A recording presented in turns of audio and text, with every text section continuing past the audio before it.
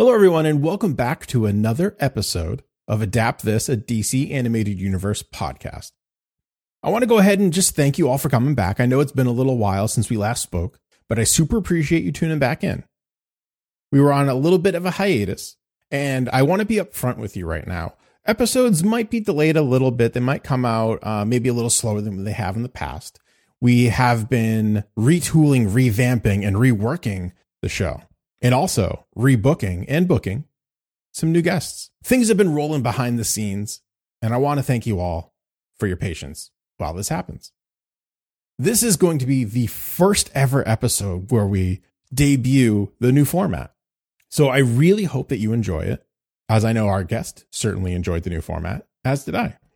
Speaking of guests, this episode we are joined by Dot Chris from the Bad Coyote Funky podcast. Now, if that name sounds familiar to you, it's because he was our guest for the Under the Red Hood episode. So it only seemed fitting that we brought him back for Batman Hush. That'll make more sense when you listen to the episode. For those of you who don't know, Batman Hush was released in single issue format in Batman, running issues 608 to 619, which went from October 2002 until September of 2003. It was written by Jeff Loeb and has art by Jim Lee. The movie, which goes by the same title, Batman Hush, was directed by Justin Copeland, produced by Amy McKenna, and had a screenplay by Ernie Altbacker. The movie itself, of course, takes place in this new 52 continuity that the DC animated movies have been running since Justice League War, which debuted in 2014, which of course means that Bruce Wayne was voiced by Jason O'Mara. Superman was voiced by Jerry O'Connell. Lois Lane is voiced by Rebecca Romijn. And of course, everyone's favorite Lex Luthor, Rainn Wilson, reprised his role. Yeah, I know that wasn't a very good joke. It also stars Jennifer Morrison as Catwoman, and Maury Sterling as Thomas Elliot, Sean Mayer as Dick Grayson / Nightwing, and Peyton List as Poison Ivy, and Peyton R. List as Batgirl.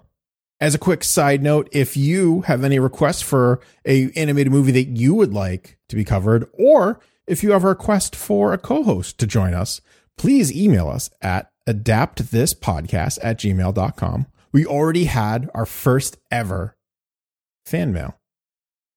And I heard you, bud. Stay tuned. Or if you want to tweet at us at AdaptThis, you can go ahead and do the same thing. I check them all regularly. And we have exciting polls and all of that kind of good stuff as well.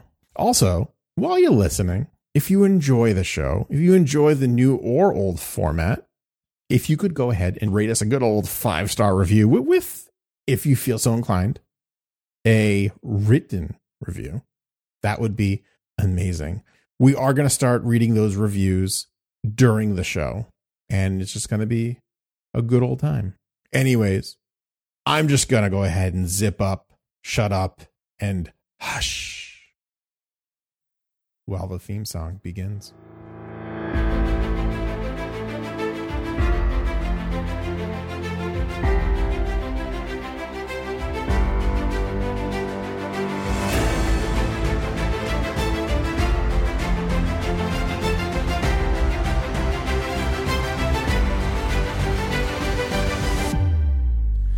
Let's do it. Hi, Chris. Oh, hey, Greg. Oh, hey, fancy running into you here. Yeah, I was where I was doing my shopping. I ended up in your house somehow. It's weird. Yeah, I mean, all roads lead to my house. That's right. It's true. It's very true. I live on one Rome Street. One Rome Street. One Rome Street. So thanks for being on the show again. I know. I'm the first person to do it twice, right? I'll tell you, you're not the fifth person to do it twice. Damn it. So last time we had you on, you were on the episode Under the Red Hood. That is true. And there was some confusion going on in terms of what was happening with some characters. And I believe we made a promise to you that if we ever covered a certain book, we would have you on. Yeah, that definitely ended weird. It was like, hey, look, remember that time when we kind of resolved this, but not really? And then, oh, hey, look, he's here. why is there Robin over here now? I don't get it. Why are there two Robins? Why are there so... I mean, I know there's a lot of Robins. Yeah. Why are there two second Robins? That's so weird. It was so weird. If you listeners haven't figured it out yet and haven't read the title of this episode, we're going to be talking about Batman Hush. I was especially excited because one of the best episodes of Buffy the Vampire Slayer is also called Hush. Much different. Yeah, I was a little upset that this was not just the comic book adaptation of that. But you know what? Yeah, I persevere. And also because it's dealing with very similar subject matter to Under the Red Hood. And actually, it's been a few weeks and or months since I actually read this. I'm going to be asking you after every single point that I make was that Under the Red Hood or was it Hush? We'll play a game with the audience. Oh, yeah, it's a good game. Just tweet at us at Adapt This to win your prize. Spoiler alert. There's no prize. I'm going to lose each round. So, we're going to actually start a new format on this episode. I complained too much. He complained too much. So we're going to do a new format, and I think this one's going to be a success. So what we're going to do, we're going to start off with the book like we normally do, but we haven't watched the movie yet. Nope, I have no idea what happens. So we're going to take a commercial break. I'm calling it a commercial break. What happens actually in between is up to future Greg to decide. So choose wisely, future Greg. And, you know, like, I like this format, but like now I'm realizing that had we watched the movie first, I would contextualize what I'm trying to sort out between Under the Red Hood and Hush. But I think that's part of the fun. Oh, no, this is way better. 100% better. So it's probably going to be myself correcting everything I said wrong. Yes. At the tail end of this, being like, remember that time I said this? Yeah, that was the other book. We'll have like a corrections. It'll be great. That's true. Yeah. So what we're going to do, first thing we're going to do is an elevator pitch summary of the book. So I'm going to go and then you're going to go. All right. I love it. So normally I think I would have you go first, but I think I'm going to go You know what? You sure? Yeah. You want me to go first? I'm pretty sure. All right. Actually, I kind of want you to go first. All right. So what we're going to do, I'm going to throw up a timer. All right. And I call it elevator pitch, but I think that's going to be still too much time. So I'm going to give us, I'm going to say 20 seconds to summarize and hit as many major points as you can. Oh, God. For Batman Hush. All right. And timer starts. All right. Someone's messing with Batman's head, and he can't figure out why that, like, you see all these other enemies, and they or these other villains, and they all seem to be kind of connected in weird ways, and he doesn't know why, and he has to figure it out because he is the greatest detective. Oh, nailed it. Right on. My time management is perfect, and I'm pretty sure I said a description that could apply to both Hush and Under the Red Hood. Vague. So, I love it. Anyway, so go ahead and tell us what the story is really about, Greg. Also, so I'm going to put myself in the same time restraint, which I think adds to the stress, which will detract from the accuracy. So, I'm going to hit start now. Batman has flashbacks to a childhood friend that we never met or heard of before until now. Convenient. Meanwhile, a shady character in the background is manipulating all of Batman's greatest foes and villains to mess with him, including some of his greatest friends, which includes a trip to Metropolis and some flirting with Lois Lane. Dumb. You know what? I think that was too specific. I did read it a lot sooner than you did, though. Yeah. Well, I mean, I read it so I've read this book about 5 times. I read it twice in the past month, which is a lot because it's like 11 or 12 issues. Yeah, Greg asked me to read this 2 months ago. Yeah. And then actually, I think you asked me to read it 4 months ago, and it took me 2 months to actually read it. And now it's been 2 months since I actually read it. It's fine. So that's where we're at in my life. It's fine. So with all that being said, what did you think of the book? Like all in all? It was confusing. Yeah. There's so many, like, it's this guy, but it's not really this guy. Yeah. But it's this guy. Yeah. But it's not really this guy. Right. Again, it was basically Under the Red Hood, kind of. But a little less obvious who, like, you don't actually see the perspective of the actual bad guy. Right. The majority of the time. So it's basically exclusively Batman's point of view, which made it a more mysterious way of doing it, which I did appreciate, but it also added the confusion, but I'm used to being confused. Well, so a fun fact about this book, I remember when this came out and Under the Red Hood came out, because it was when I was getting comics on a weekly basis. Oh. So people were so disappointed that Hush was not actually Jason Todd that it was a big mystery. Like in hindsight, if you're like reading this all the way through, it's really obvious who Hush is.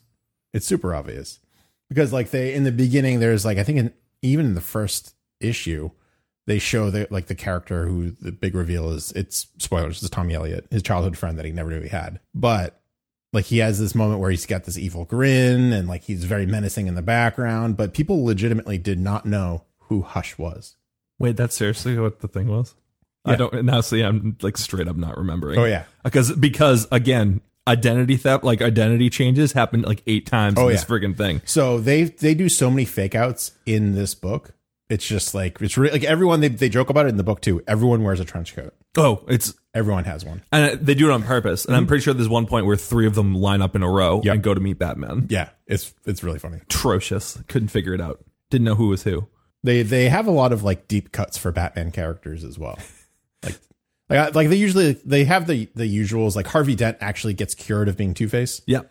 He gets plastic surgery and some other stuff. So he's now a good guy wearing a trench coat. His face was wrapped in a wrap for a whole panel just to confuse us.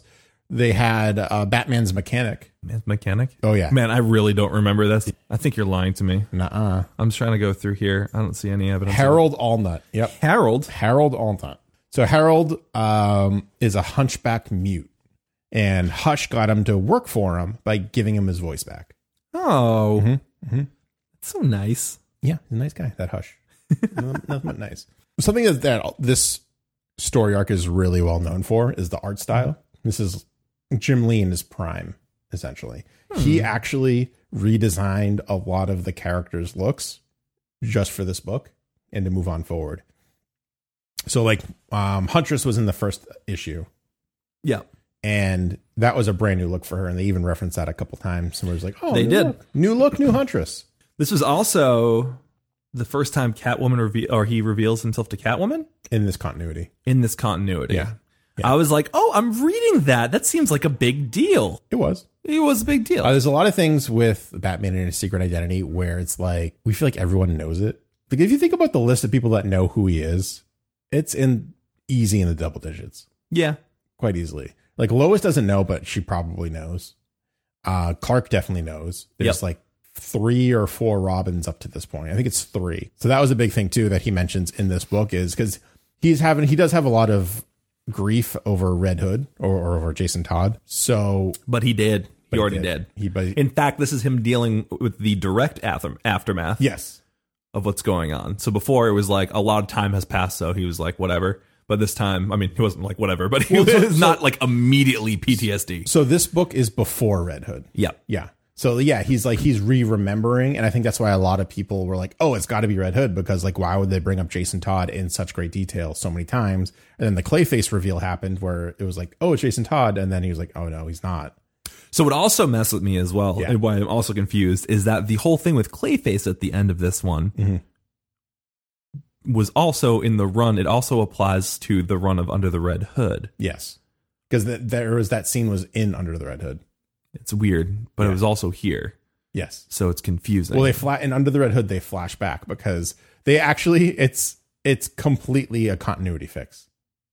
What they do is because there was no point where, if you're reading this book alone, they explained very quickly and very succinctly that this is not Jason Todd. These are why this can't be Jason Todd. This is what Clayface did to kind of mimic that style, but Batman figured it out because of that. Now, what Under the Red Hood does is it retcons all that and says, oh, it was Jason Todd for like 4 seconds. And then you can see in Under the Red Hood, you'll see it when he's fighting Clayface, not Red Hood, Jason Todd jumps behind some graves. Yep. And that's where they say in Under the Red Hood, oh, a switcheroo happened, and now it's Clayface. Oh, fancy. Yeah, so in Hush, it's revealed that Hush is Jason Todd, which we know is not true. Hush. And Batman is like, oh, I knew it wasn't him because they made him older because Clayface didn't know what he actually sounded like. So he just had like a generic adult voice, I guess. And he didn't know how, he never met Jason Todd, Clayface. So he didn't know how he fought, but he's fought Nightwing plenty times. So he just mimicked Nightwing's maneuvers. And Batman's like, I knew it wasn't him. because of these facts, and I'm Batman. He is Batman. He is Batman. That's very true. That's very, very true. Is there like a standout moment for you in the book? It's kind of crazy that Poison Ivy just seduces the shit out of Superman. Yeah. Like, she he's done. Seduces everyone. Yeah, everyone gets a little piece. Everyone is just It's like kind of bananas. But that was kind of weird. But also like, all right, Poison Ivy. All right, good on you. You literally just got yourself an indestructible like body armor. Oh yeah. Crazy. A little kryptonite and you can do whatever you want with Superman apparently. Yep. Yeah. Yeah, that was unexpected. That's the big standout moment for everyone is like, I mean, you see the comic book cover right there and it's Superman holding Batman by the neck. Yeah, what the hell? And like very menacingly. Martha. Yeah. Why would you say that name?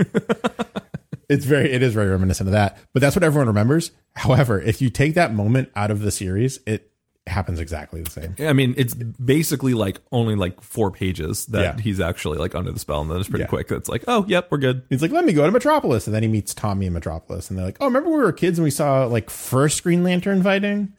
Yeah, I can't believe I forgot about that too. See, I didn't think he was actually Hush. Oh, yeah. I mean, I'm sure all of this is gonna be clarified when we actually watch this movie, and then it will be much like the Celine Dion song. It will all be coming back to me now, or the Meatloaf song. Or the Meatloaf. Hey, it was written. Actually, it was written for Meatloaf, adapted, by Celine Dion, and then re-recorded for Bad Out of Hell 3. It's fine. It was Do adapted. not question me on my Celine Dion and Meatloaf trivia. We're all about the adaptions here. Damn right. So I think the first time we meet Tommy Elliott is, I'm gonna say, issue 2 or 3. Yeah, it's pretty early on. Issue 2. So issue 2, page 16. We first meet him. Now I want you to keep in mind right now that Tommy Elliott is Hush, and I'm going to quickly go to page 21. All right. Last panel. That's a villain face right there. Yeah, but it's meant to be like offset that it's not really him. That it's not really Tommy Elliott? It's not really Hush. That is Hush, though. So Hush is, in fact, Tommy Elliott, but Hush was not the mastermind behind everything. Oh, yeah. That's what I was saying. Yeah. So Hush's identity is still Tommy Elliott. All right. The mastermind behind everything was the Riddler. Yeah. Yeah. Which I even forgot that part until I was rereading it. See, this is why it's so confusing. There's so many enemies. Riddler did manipulate everyone. Yeah. God damn it. But yeah, so Tommy Elliott's really one of those really interesting characters because he later on he's pretty obsessed with Batman and Bruce Wayne. Tommy Elliott, we learn, this is my favorite thing, is just learning how messed up he is. Where he tried to get his parents killed. And when they were children, Bruce made a promise to Tommy that, like, my dad will save both of your parents because he's the best surgeon there is. And that's just what he does. And he only saved one of them. I think it was his mother. I think he only saved his mother. God damn it, Tom. And then Tommy was upset, and Bruce always thought it was because that his dad didn't save the other one. Turns out Tommy actually cut the brake line on his parents' car and made his driver stay home with them so his parents would take the car out. And he was upset that one parent survived. What a dickhead. Later, it turns out that because what happened to Bruce is what Tommy wanted to have happen to himself. He gets super obsessed with Bruce Wayne and wants to be Bruce Wayne. So he performs plastic surgery on himself to look exactly like Bruce Wayne and tries to take over his identity. I mean, that's a pretty fair plan. That's Face Off. It is. Oh my God. But only with one person. It's like Face On. It's like 2 Nicolas Cages. Actually, technically, two John Travoltas. Yeah, that's more accurate. But yeah, so that's essentially the character of Hush in a nutshell. Hush. Crazy, but looks really cool, and has since been referenced in many other Batman licenses. Right. So like they reference him a couple times in the Arkham series. It just has Easter eggs and stuff like that. And I don't think he ever had an animated form before Hush that I know of. The movie. Hush. Hush. I've actually been tweeting out just shh and like gifs of people going shh leading up to this episode. Cool. Let's go ahead and find a moment in this book to do a little voice acting theater too. Oh my goodness. What issue is the trench coat thing? Let's see. It's the final one. Oh God. Yeah. So it's all the trench coats are Harvey Dent, Hush, Jim Gordon. Yep. That's 3 trench coats. Yeah, but like 3 seconds before the issue before it was Clayface. Oh yeah. So it's literally trench coat, followed by trench coat, followed by trench coat, followed by trench coat. That is within 2 issues. There's 4 trench coats, and isn't the dude? Is it the mechanic guy that gets shot at the end? Oh yeah, there's the other one. Also in a trench coat. That's 5 trench coats. But that's in the beginning. That is at the beginning. That's actually the beginning of this issue, the tail end of last issue. Yeah, but like again, 5 trench coats within 2 issues. That's crazy. That's so many. Handle it. Actually, wait, is young Tommy Elliott wearing a trench coat? Kid Tom? I can't tell. Maybe it's just a jacket. Okay, so here's what we'll do. We will go. So we're going to be doing the final fight. Oh, we are? All right, cool. Final fight. Because it looks like there's a lot of exchanges between Hush and Batman. Hush. So here's what we'll do. Who do you want to be? Oh, man. I mean, let's do. I'll do Tommy. I'll be Tommy. You want to be Tommy? Yep. So I'm going to make a stipulation for you then. Yeah. If you're going to be Tommy, you have to talk in a whisper. Oh, God. Yeah, on it. Yeah. Since you've been bringing up the whisper. Hush. Into it. The whole time. All right. So I'll be Batman.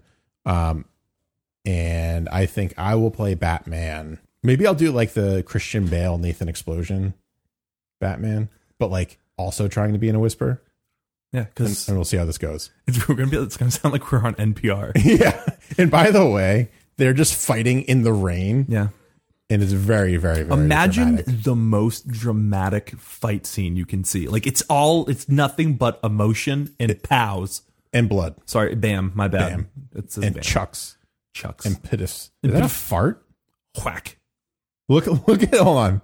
Before we start, look at that bidiff. Yeah, it's an awkward It's definitely coming out of either one of their butts. Yep. Okay.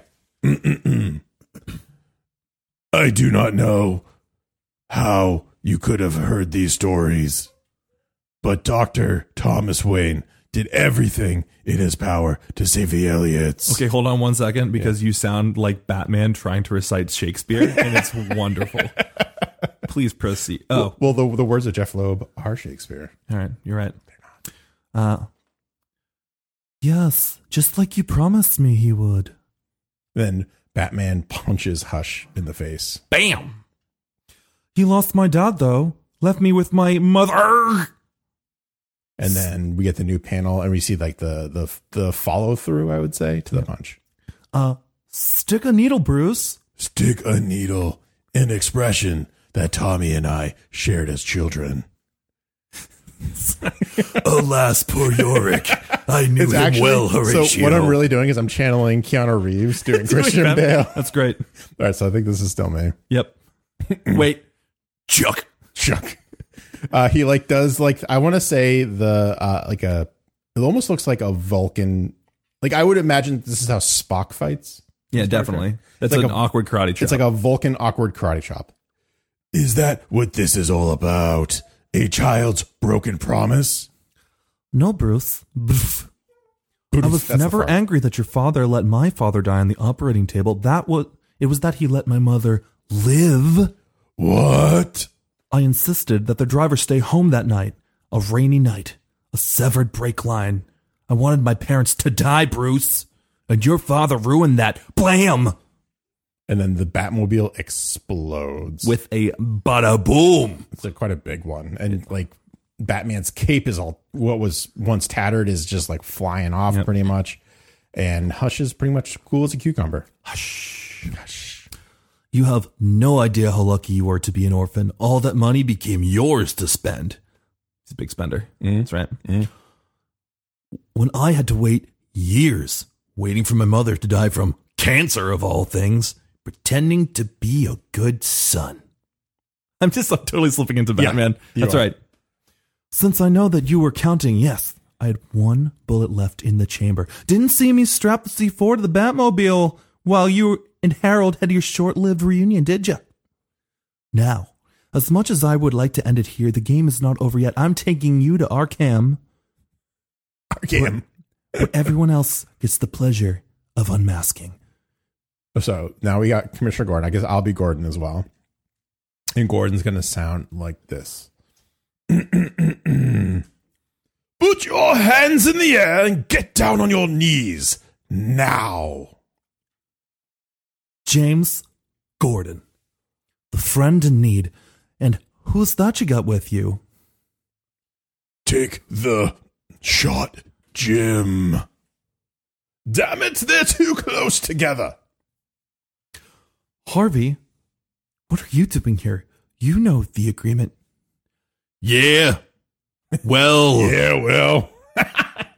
any good lawyer will tell you agreements were meant to be broken. Blam, blam. I love how his gun has Same voice. And then, no. Would you like to provide these sound effects? Hold on. Chicka, chicka.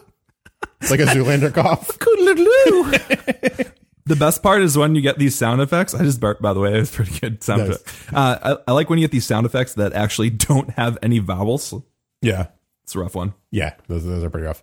All right, and let's call that a scene. That was, for your listening pleasure, 3 trench coats. Yeah, it's 3 out of 5 trench coats. 3 out of 5 trench coats. Technically, the other dude's lying on the ground dead with a Dead. bullet in his So, head, so he's there. 4. So we're gonna call it 4. We're going to call it, you heard 3, It's an even 4. but had 4. It's an audio 3. It's an audio 3. Audio 3.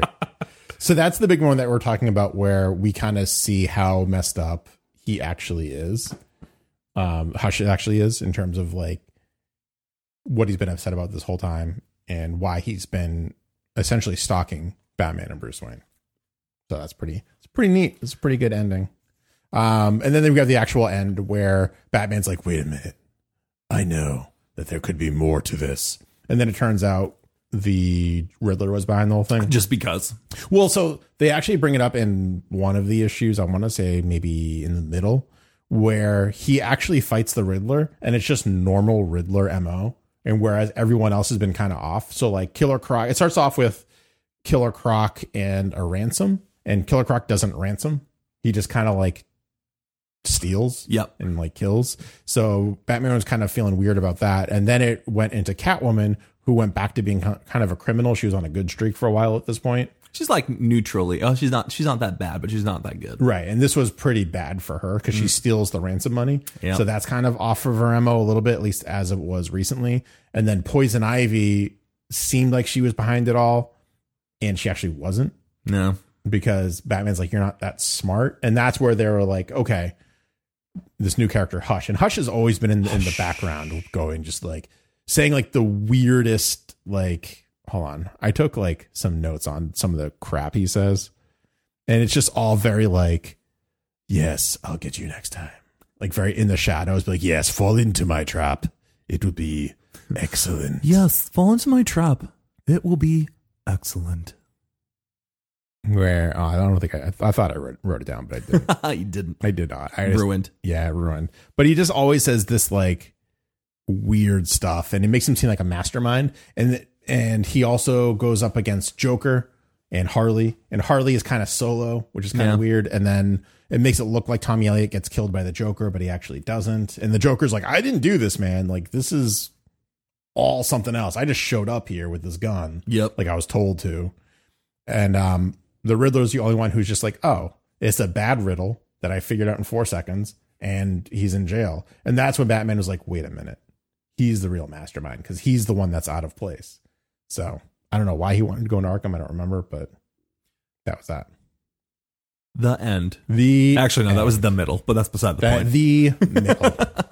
That leads into the end. That's right. Yeah. I remember when I first read this book, I really, really liked it. And then the more times I read it, the more I see the flaws in the writing. So that's where I got confused because like Tommy just like disappears like halfway through the thing. Yeah. And then just doesn't come back till the end. That's right. And then he does have, I do remember that about his. Yeah. It's kind of weird where like they do a great job at hiding who Hush is because like, oh, like this random childhood that like no one really remembers in these moments. And like it shows Tommy to be a very formidable, at least in their childhood, to Bruce, like a formidable ally or foe or whatever you want to say. A foil.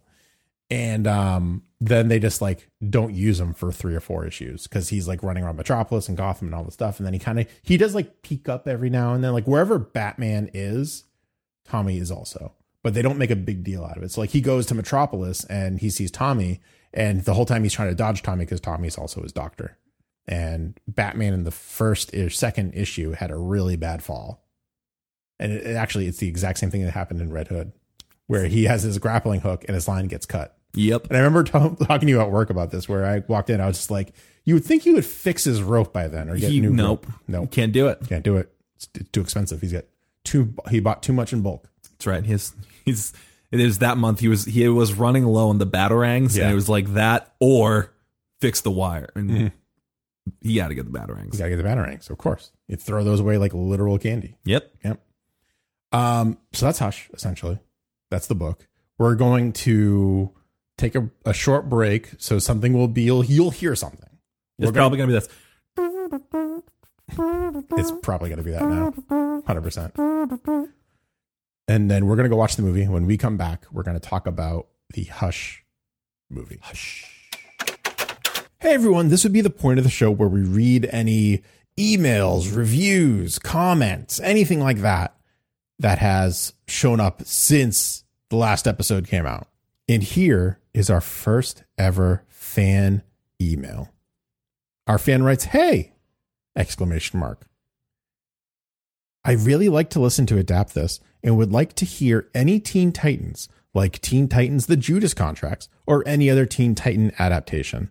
Well, my friend, I'm glad you brought that up, because Teen Titans has been actually one of my favorite teams since I was a teenager, and the lineup for me might be a little bit different than what you're thinking of. When I was a teenager, Young Justice was ending, so all those characters moved over to the Teen Titans. So for me, when I'm thinking Teen Titans, of course, like you think the classic team where you're thinking Cyborg, Robin, Raven, Starfire, Beast Boy, Aqualad, Wally West, all those guys. But for me, my Teen Titan team has got to be Superboy, Tim Drake Robin, Bart Allen Kid Flash, Cassie Sandsmark, Cyborg and Beast Boy and Raven, of course, as well.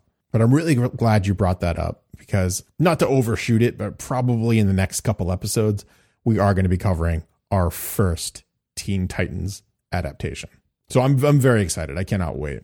In other news, just so you all know, in case you are not subscribed to the whole Geek Generation network, to which this show is a proud part of, and we couldn't be happier to be a part of this. I've been featured on the latest Geek Generation episode where the Rob Logan and I reviewed and broke down the Joker movie. So if you like this show and you liked Rob when he was on this show, of course you do. Why wouldn't you?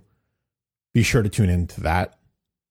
And also, in case you didn't know, my Twitch channel has been brought back from the dead, which was apt for Halloween, where we just burned through so many indie horror games and I'm going to say horror adjacent games. It was a great time, and things are really kind of building up. So remember to join us there on Monday, Wednesdays, and Fridays. Well, it's more like Mondays or Wednesdays, kind of depending how the week has been going, and definitely Fridays over at twitch.tv/Booster Greg. Anyways, I think that's enough of an intermission. Let's get back and let's hear what Chris and I had to say on Hush, the animated movie. Hush. So we're back. We watched the movie. We certainly saw a movie. We watched a movie that was called Batman Hush. Hush. I'm not sure what it has to do mostly with Hush. Look, there were 3 plot points that were almost the same. So while we were watching the movie, I started making a list of the differences. I probably would have been easier to make a list of the similarities, because I have quite a few pages. Okay, well, first difference. Yes. The comic version were still pictures, and this was moving pictures. Yeah, and you couldn't hear the dialogue in the book. That's true. Yeah. That's true. Yeah.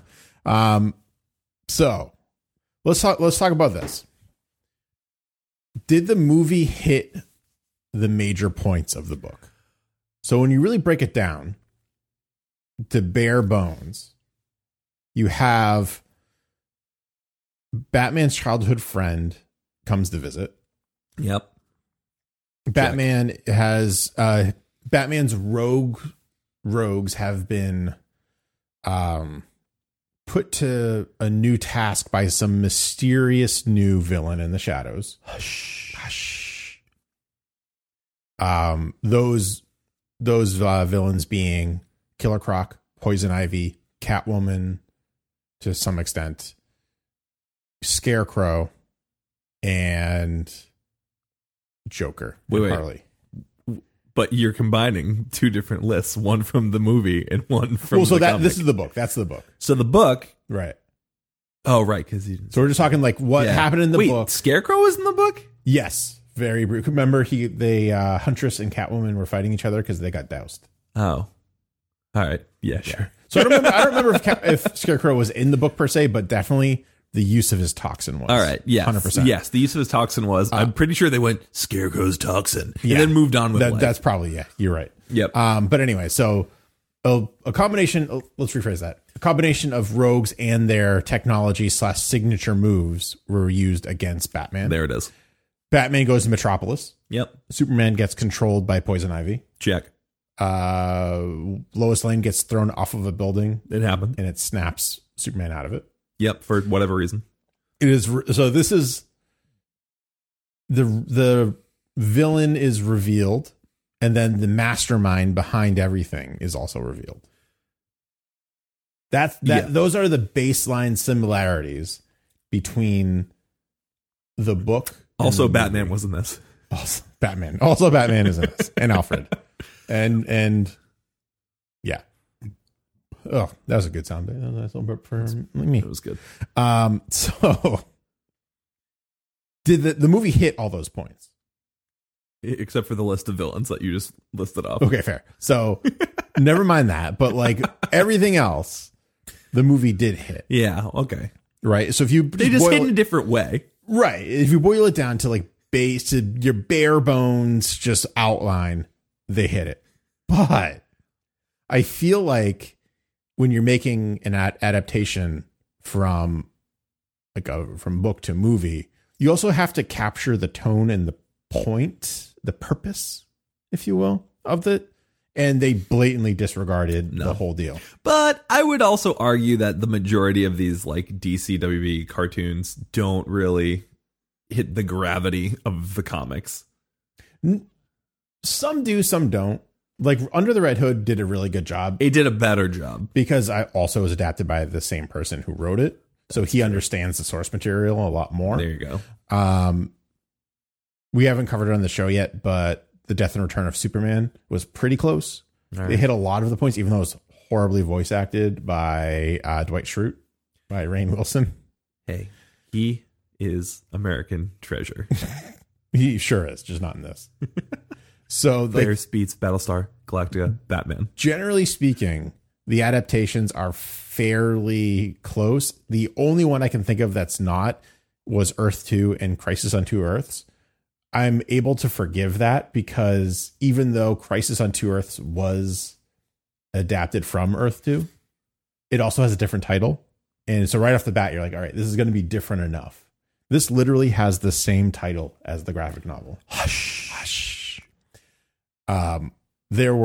I listed all of the differences. There are many, many differences. And those differences actually make this a different story pretty much altogether. Yeah. For me anyways. I mean, at the beginning, so the comic book starts off with Croc. Mm-hmm. This one had Bane instead. And you can But forgive that. That's fine. Whatever. You can forgive that. It's the same thing. And like the I think the point of having Croc versus Bane is, we talked about it before we watched the movie, is Croc isn't smart enough to run any sort of ransom or kidnapping gig. Bane is. Yeah, but also the mastermind behind both of those plans was Right. Poison Ivy. Right. So like you can like, that's like being nitpicky. That for me, when I first started watching the movie, I'm like, oh, that's a big one. I'm going to write this down. With all the other changes that they made, that's It was the most minor of the it's changes. the most minor It change, didn't really and matter. you can forgive it. They connected the dots more quickly to Poison Ivy than they did in the book, for sure. Lady Shiva shows up for no reason. Zero reason. Zero reason, absolutely. So we're going to say these things like a lot of reason, no reason. Understanding that this movie is part of a larger continuity is what they've been trying to build with their animated universe now. So everything from, I think, Justice League War up until now is one long timeline. Well, she just shows up and is like, hey, League of Assassins, later. And that's basically the extent. That actually probably gave her too much screen time. Right. Like there's like you could take her out. There's no difference. Nope. No difference. There's no Oracle in this because Batgirl is still Batgirl. Babs is still at it. Babs girl. So that is like bittersweet because I did like Oracle. Yeah. But I'm happy that she's not paralyzed from the waist down anymore. So that's a plus. Nightwing was much more prominently featured in this movie than in the book. In the book, all they did was use him to fake the crash of Bruce Wayne so he can get the medical attention he needs. Yeah. He also was way more like goofy in this. Well, yeah. I mean, Nightwing should be Nightwing is essentially DC Peter Parker. All right. That's his whole like gig. He's quippy. He's very quippy. That's his whole thing. That's pretty much why Batman likes Robins, generally speaking, is because they're quippy. So they're distraction. He just puts a 9-year-old out in distraction in front of like armed gunmen. Oh, man. And then takes them out. Speaking of Robins. Yes. Appearance by Damian Wayne, who I didn't know was a thing. Oh, yeah.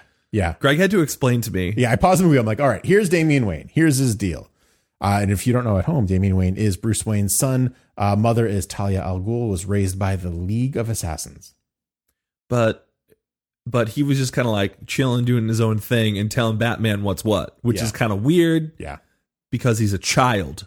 Yeah. He is in the comics anyways. He is much more mature for his age because he was raised by the League of Assassins. So he didn't really have a childhood. So he just skipped all that. He basically just verbally bitch slapped Batman around. That. He's very, actually, he teamed up when they did the Batman Ninja Turtle movie, which is actually really good. You should definitely watch it. But he was most like Raphael. Interesting. Him and Raphael were like two peas in a pod, which is pretty cool. So yeah, Damian shows up. There are little differences like the wire that gets cut while Batman's trying to chase Catwoman in the book was a batarang. I'm pretty sure in the movie was a gunshot. Again, this is like peanuts compared to what we're about to get into.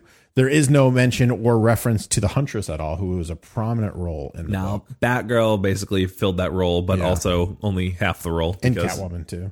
Catwoman County, yeah. So I would say, actually, let me take a step. That was a decent adaptation.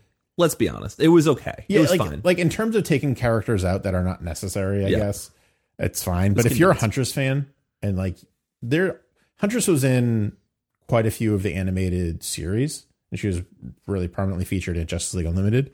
But like, if you were like, oh man, I haven't seen Huntress in a minute. It's her time to shine in this movie. Well, guess what? You're going to have to wait another 1 hour and 20 minutes. Yeah. Huntress she's not in this at all. Like they pretty much just divvied up her role between Nightwing and Batgirl. Yep. Is what they did. So one of the big things we talked about after the accident we just referenced, Batman cannot speak. He cannot really communicate other than Morse code through his finger tapping. Yep. So when they're like, oh, who should we get? This is like this head injury is well beyond what any of us can do. So they said Doctor Strange. He taps Doctor Strange. He taps Tommy Elliott. And what we later find out is that Batman's buddy Harold put in a device that subliminally referenced Tommy Elliott throughout a year or two, many a time. So when something has happened, Batman would know to call Tommy, who he hasn't even thought of in 20, 30 years. Cut to the movie where Alfred just goes, bring him to Tommy. Tommy Elliott. Oh, your friend that you were having drinks with that you didn't really because you ran away. Man. Yeah. Alfred, you always know the best things. And I know, sir. Thank you for noticing. I've been waiting 35 years for you to know that. So, and when I first saw that, I was like, "Ooh, that's kind of an interesting change." Yeah. But like ultimately, when you're thinking about it, like at the time, you're like, "Yeah, I can see just moving things along." What this movie really does a lot of is it undercuts a lot of the brilliance of Batman and the detective work of Batman, and I think that's really easy to do, not in a book form. So, like in every book you read of Batman, he's always 10 steps ahead. Even if he's a little behind, he's still 10 steps ahead somehow. He's always really smart. He's always thinking, and you get a lot of that through his inner monologue. And I know the movies don't generally have inner monologue like what the books do. Now we had to make it up ourselves. It was really awkward. But they just didn't even have. Yeah, it was awkward. We just didn't have that like reference point. It was, I don't know. It was weird. Anyways, so Alfred recommends Tommy Elliott, and Tommy quips and he goes, hey, yeah, no problem, and fixes Bruce. Really quickly, too. It was actually a very impressive Yeah. surgeon work. He's like, all right, next day, I guess my back's not broken anymore. Well, in the book, he says, well, I'll have you out before tee off or before lunch or something like that. And he literally did in the movie. It was impressive. It was very impressive. Killer Croc, we now know, was replaced by Bane. Check. And we have a nice scene with Amanda Waller and Batman, which was also in the book. Yep.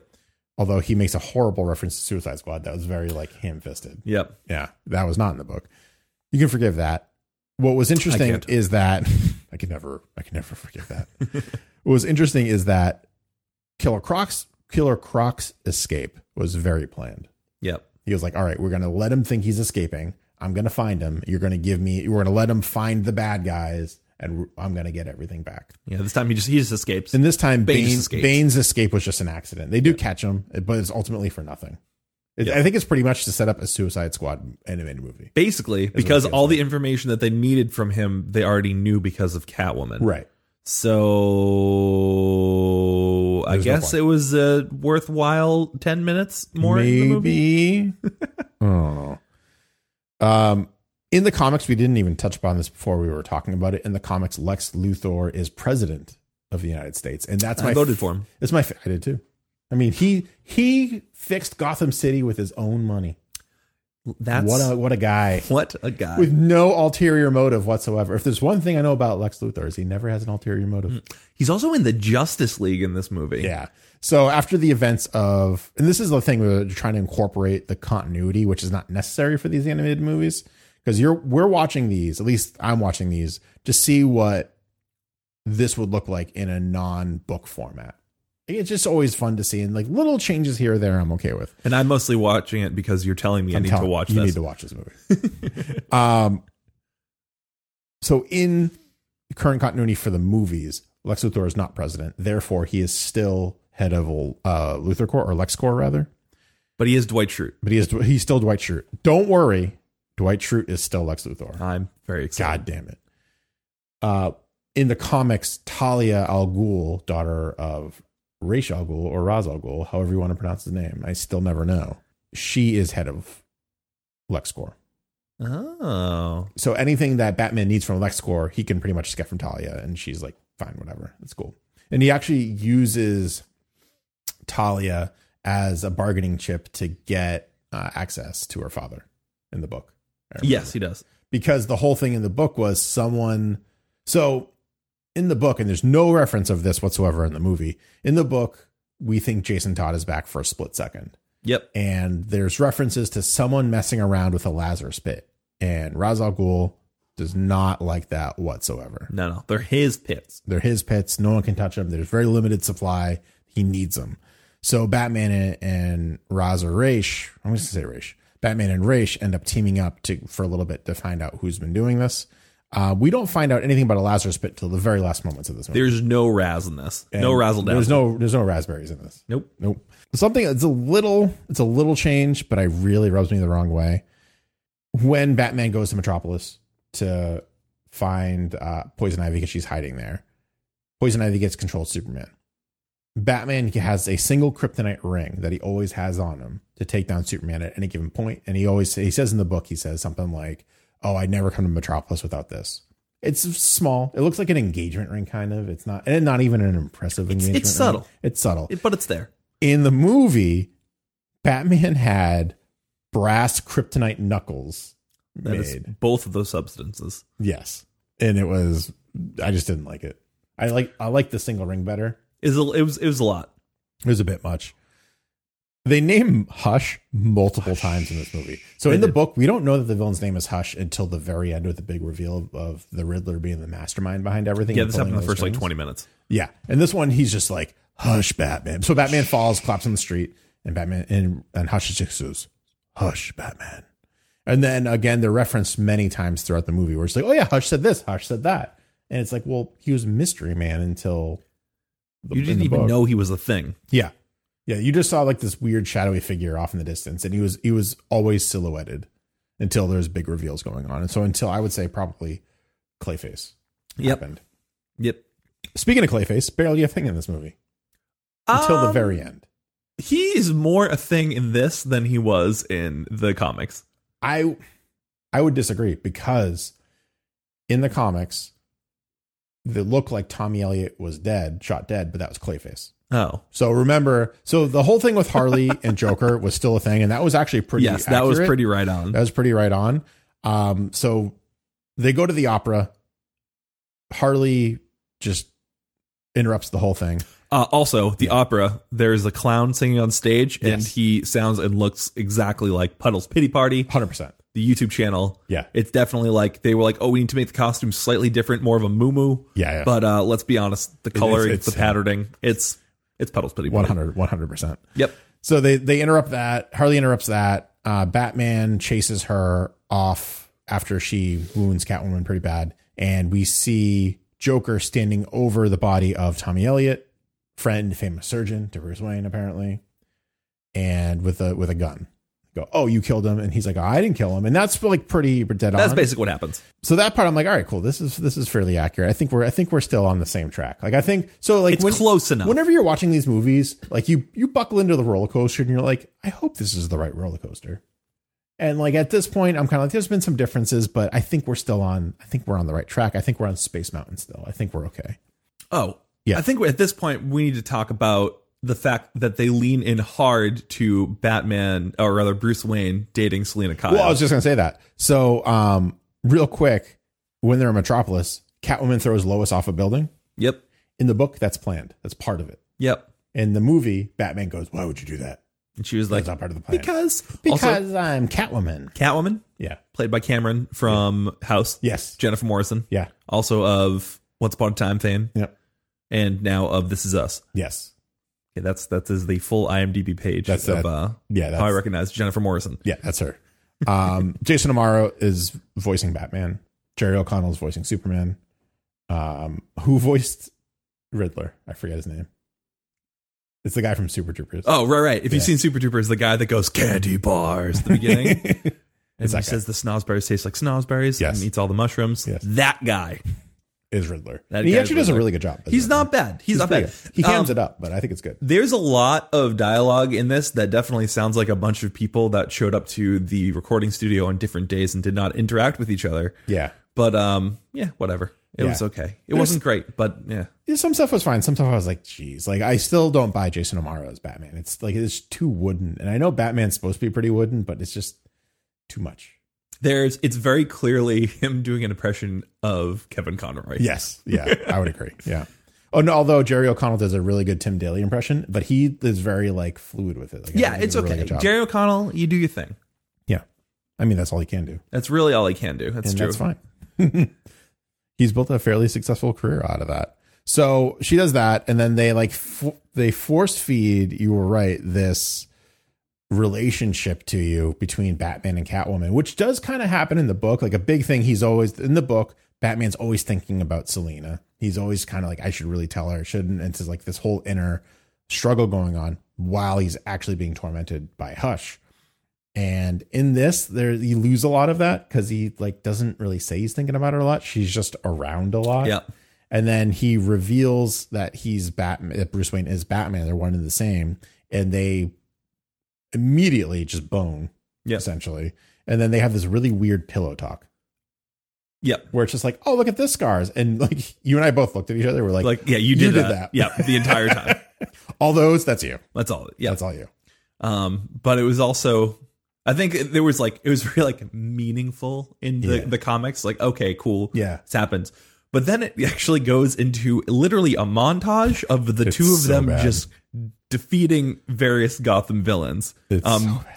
It's kind of like, let me tell a story about my best friend. Yeah. Except they do it. Yeah.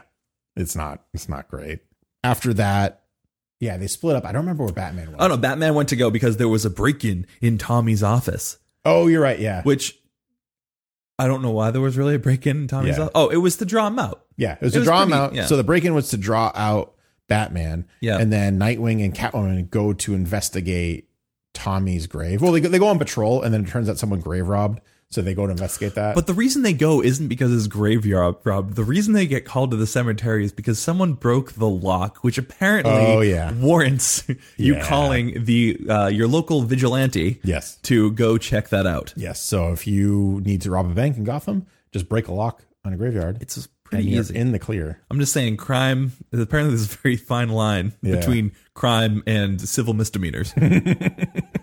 So Nightwing and Catwoman go to investigate that. They are met by Scarecrow, where they have a little fight, which is a lot more of a fight in the books between Huntress and Catwoman, where Huntress was doused with Scarecrow's gas, thinking that Catwoman was not Catwoman. This lasted not even 1 minute. Yep. Nightwing spilled the antidote on the ground, and then Catwoman just stabbed him with it, and then fight was over. Yes. We did find out from the fight that Tommy's body was missing. Yep. So it's still, at this point, I'm like, great. We're still on board. The body's missing. Get it. That must have been Clayface in the alleyway. Tommy is not dead. He is still Hush. We're good to go. Catwoman is then kidnapped by a nameless person. Yeah. Well, no, he has a name in this. Hush. Well, we don't know it's Hush. I think we. No. You see it from his point. Remember, she looks, it zooms in on her face, and she goes, Yeah, you're right. Because that's a nice trope that everyone loves. Yeah. And then cut to the next scene. Mm-hmm. It's great. That's when it cuts to Commissioner Gordon and Batman at Arkham. Yes. Where they decide they are going to they're going to talk with the Riddler. Yes. Why? Because Batman has figured it out because of some reason that we don't actually see on the screen. Yes. And then he acts like he is basically slicing the Riddler's throat, but in reality, he's pulling out a control device that the Riddler was using to control Clayface the entire time. So this is where you have the big reveal that the Riddler is actually Hush. And Tommy Elliott is, in fact, dead. Yes. Yes. So that's a change. That's a big change. Oh, by the way, at some point, what we missed, the Riddler shows up and Batman captures him. Yes. The Riddler shows up and he doesn't. So we talked about before the movie, we talked about like how the Riddler was the only villain that didn't have an MO change. And that's how Batman figures out that ultimately the Riddler was behind everything, including being Hush's boss. Not being Hush, but Hush's boss. And this one they went, nah. Let's just combine them. Yeah. So he does all that, and he's. I think Riddler still had a brain tumor in the book, if I'm remembering correctly, and he is the one who used the Lazarus pit. Yes, and they find out that apparently he broke into Tommy's office to view all of the medical records. Yeah, and Batman figured it out because of the Arthur Wynn, the creator of the crosswords. Right. So he used Arthur Wynn as a what do you call it? A stretch. It's a stretch. As an alias. So Batman figures all this out, and it turns out like the Hush in the movie, the Hush bandage is removed, and the Riddler is bald and has a scar where he had a surgery. Hey guys, guess what? The scar that he had a surgery that is on his head is, if you're worried about this, I assure you this is the case, is a question mark. Let me tell you, it is the most badass thing I have ever seen. He actually just looks like Colin Farrell Bullseye. It looks like Riddler wanted to be Bullseye, but didn't want to change his MO. It looks like someone branded a question mark on a testicle. Yes. That looks so bad. Exactly. Yeah. Imagine like the end of Return of the Jedi when Darth Vader's mask comes off. And he's just testicle head. But it's just, there's a question mark there. And a lot of veins. Yep. A lot of veins. Yep. It's unsettling. Like way too many veins. We have a final fight. At this point in the movie, I kind of started checking out a little bit because I was like, this is stupid. Oh, yeah. It was 100% dumb. Oh, by the way, at some point they defeated Clayface and by murdering him with a water hose. I'm pretty sure he's fine. I'm pretty sure he just comes back together. Where did their organs go? He doesn't have organs. He's clay. God damn it. Anyways, fighting. There's a big final fight on the bridge, on like the bridge in some factory somewhere. Very reminiscent of Killing Joke, where Batman's fighting Joker before he's Joker, so Red Hood. Riddler definitely mortally wounds Batman several times, and he seems to be relatively unfazed. But it's fine because with the power of love and Catwoman by his side, you know it. He can beat anything. Also, Catwoman is dangling by some chains that her arms are bound with, and there is a car engine that is weighing her down. If that was real, she'd be ripped in half. Yeah, it was. Yeah, physics has no part. And that's my least. That's the comics. least of my problems with this movie. Oh, well, you know what? We different strokes for different folks. For me, Sir Isaac Newton is my god. Batman runs. Well, before we even get to that fight, Batman runs in to try to save Catwoman, and he is met with Tommy Elliott's corpse. Yep, dangling from drops chains. from the ceiling. So we're like, all right, so it's definitely they're playing this. Yep. Cool. Just in case you were still wondering. Yeah, they're like, all right, for those of you who read the book and know the way that this goes, we're going to alleviate all of your questions by dropping a corpse in front of Batman. Thanks, Jack Nicholson. You're welcome. A corpse in front of the Batman. They fight, mortally wounded. Catwoman gets freed. She helps the fight. Tag team match. Riddler ends up almost falling into a vat of fire. Lava because there's a fire bat in a metal workshop. Yeah, sure. Yeah. Batman's trying to save him. Catwoman says, "You're crazy." Breaks the line. Yeah, place is crumbling around. They got to move. Yeah. Catwoman just says, "Screw it," and cuts the line. And then he does, and then they escape. And then, so let me ask you this: from a storytelling perspective, if Batman's trying to save someone, and the woman that he now loves cuts the line, wouldn't you think he'd be upset with that? Because he has one rule only. You don't kill. In the time that she was just sitting there watching him struggle with the line, she could have helped him. Like they could have pulled him up, thrown him down, pulled him up, thrown him down, pulled him up, thrown him down, and still made it out on time. Yeah. But she just pulled the old line cut trick. Mm-hmm. The big kicker is that Catwoman is upset with Batman that he was trying to save the Riddler. And Batman wasn't nearly as upset as he should have been to find out that his girlfriend just murdered someone. Right. Straight up murdered. The one rule that Batman has, Catwoman is like, I hate you for this. Yep. And he's just like, I don't mind that you killed him. He's like, he goes, I have one rule. That's just one. That's all I'm asking. And they try to make it seem like it's a compulsion of his. She's like, "Oh my god, you're crazy." It's Your almost OCD. Yeah, like it actually is. It's brought to like it is a. I feel like they try to make it deeper than it actually is by bringing that up in dialogue. Yeah. That's pretty much it. And that's the end of the movie. That's the end. What a dumb ending of that movie. It was like, so it hits the major beats in terms of plot storytelling. I don't know if it hits it. It might ding them. No, like they go through. I'll give it this credit. It goes through, but it misses the entire point of the whole book. It just completely goes. It's kind of like if you sat down and was. I don't even know what it's like. It's so horrible. Not horrible. It's horrible. It's bad. It was like they could. So. This is like a movie that I would write after that I read this comic because I was so confused by the end about who was who that I would have just said, fuck it, it's the Riddler. Right. Right. So yeah, I'm just going to do this. How can I justify this? Okay, I'm going to backtrack and just make him behind everything because we said so. And then I'm just going to make Batman make up some stuff to put connections where connections weren't really there. It's very much for me, actually, the closest I can get is X-Men Origins Wolverine. It hits the major points, but it misses the point entirely. Oh, man. He's in Weapon X. He gets adamantium claws. It has his origin story in there, but it just misses everything. Look, that movie had one of the best opening title sequences of any X-Men movie. And that's really the only credit that you can give it to it because the rest of it was literally a trailer. And they let Ryan Reynolds do his thing for 4 lines of dialogue. Yep. And that was it. Yep. Yep.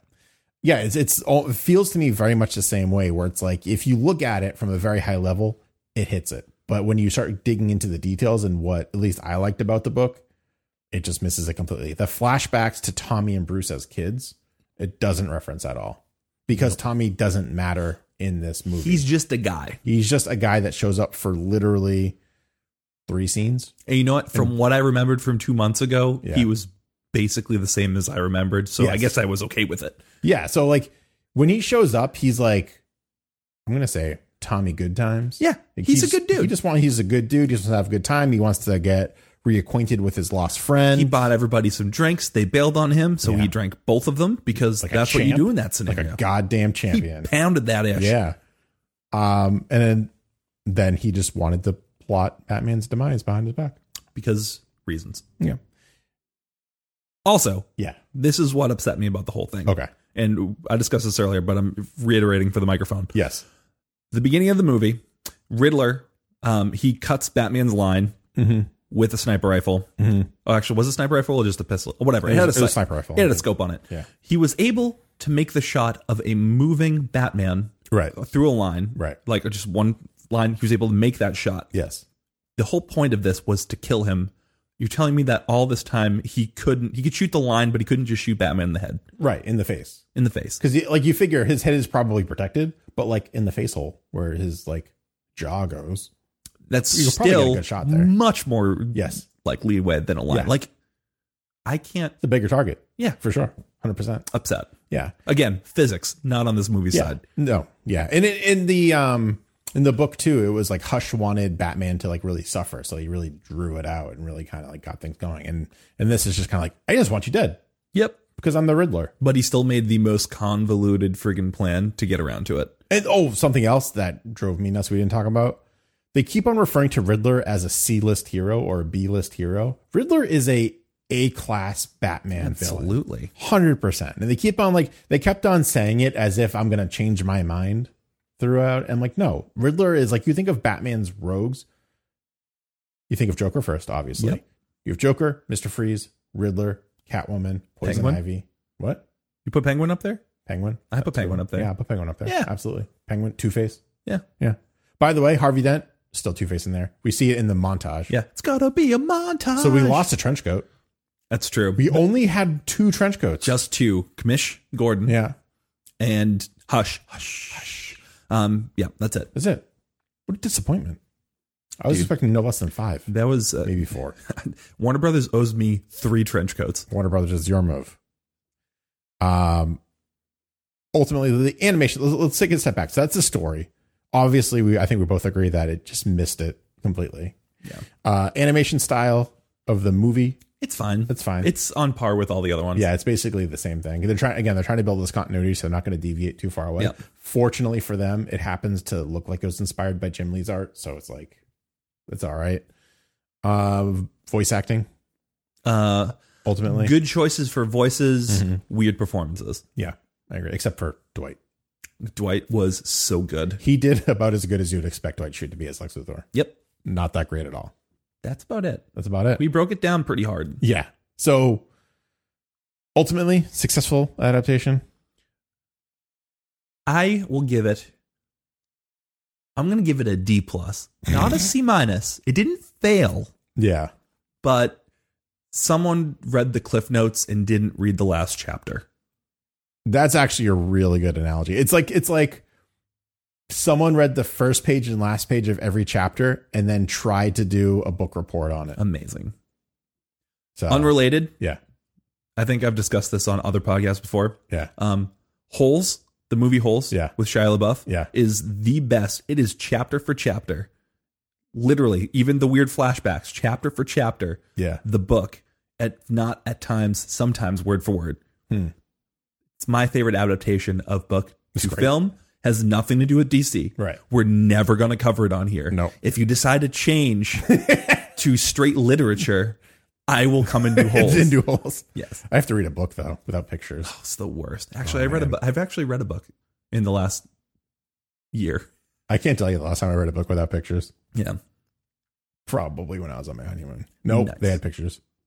See what happens. I couldn't tell you. God, we need the pictures. Anyways, so I think we're just gonna call that a show at that. Chris, why don't you remind all the lovely people where they can find you on the internets? Well, the easiest place to find me is badcoyotefunky.com, Which you just learned has all the links to. which has a lot. Yeah, I hadn't checked out the website in a while. That's great. My handle on there is .chris. You can find me basically on all social media everywhere as Nortellius, Nortellius. I exist. He does. It's true. Maybe he'll stream one day. Maybe one day. I've tried streaming one time. Didn't end well. No. I don't have the equipment for it. That's fine. All right, everyone. Chris, thank you for joining me.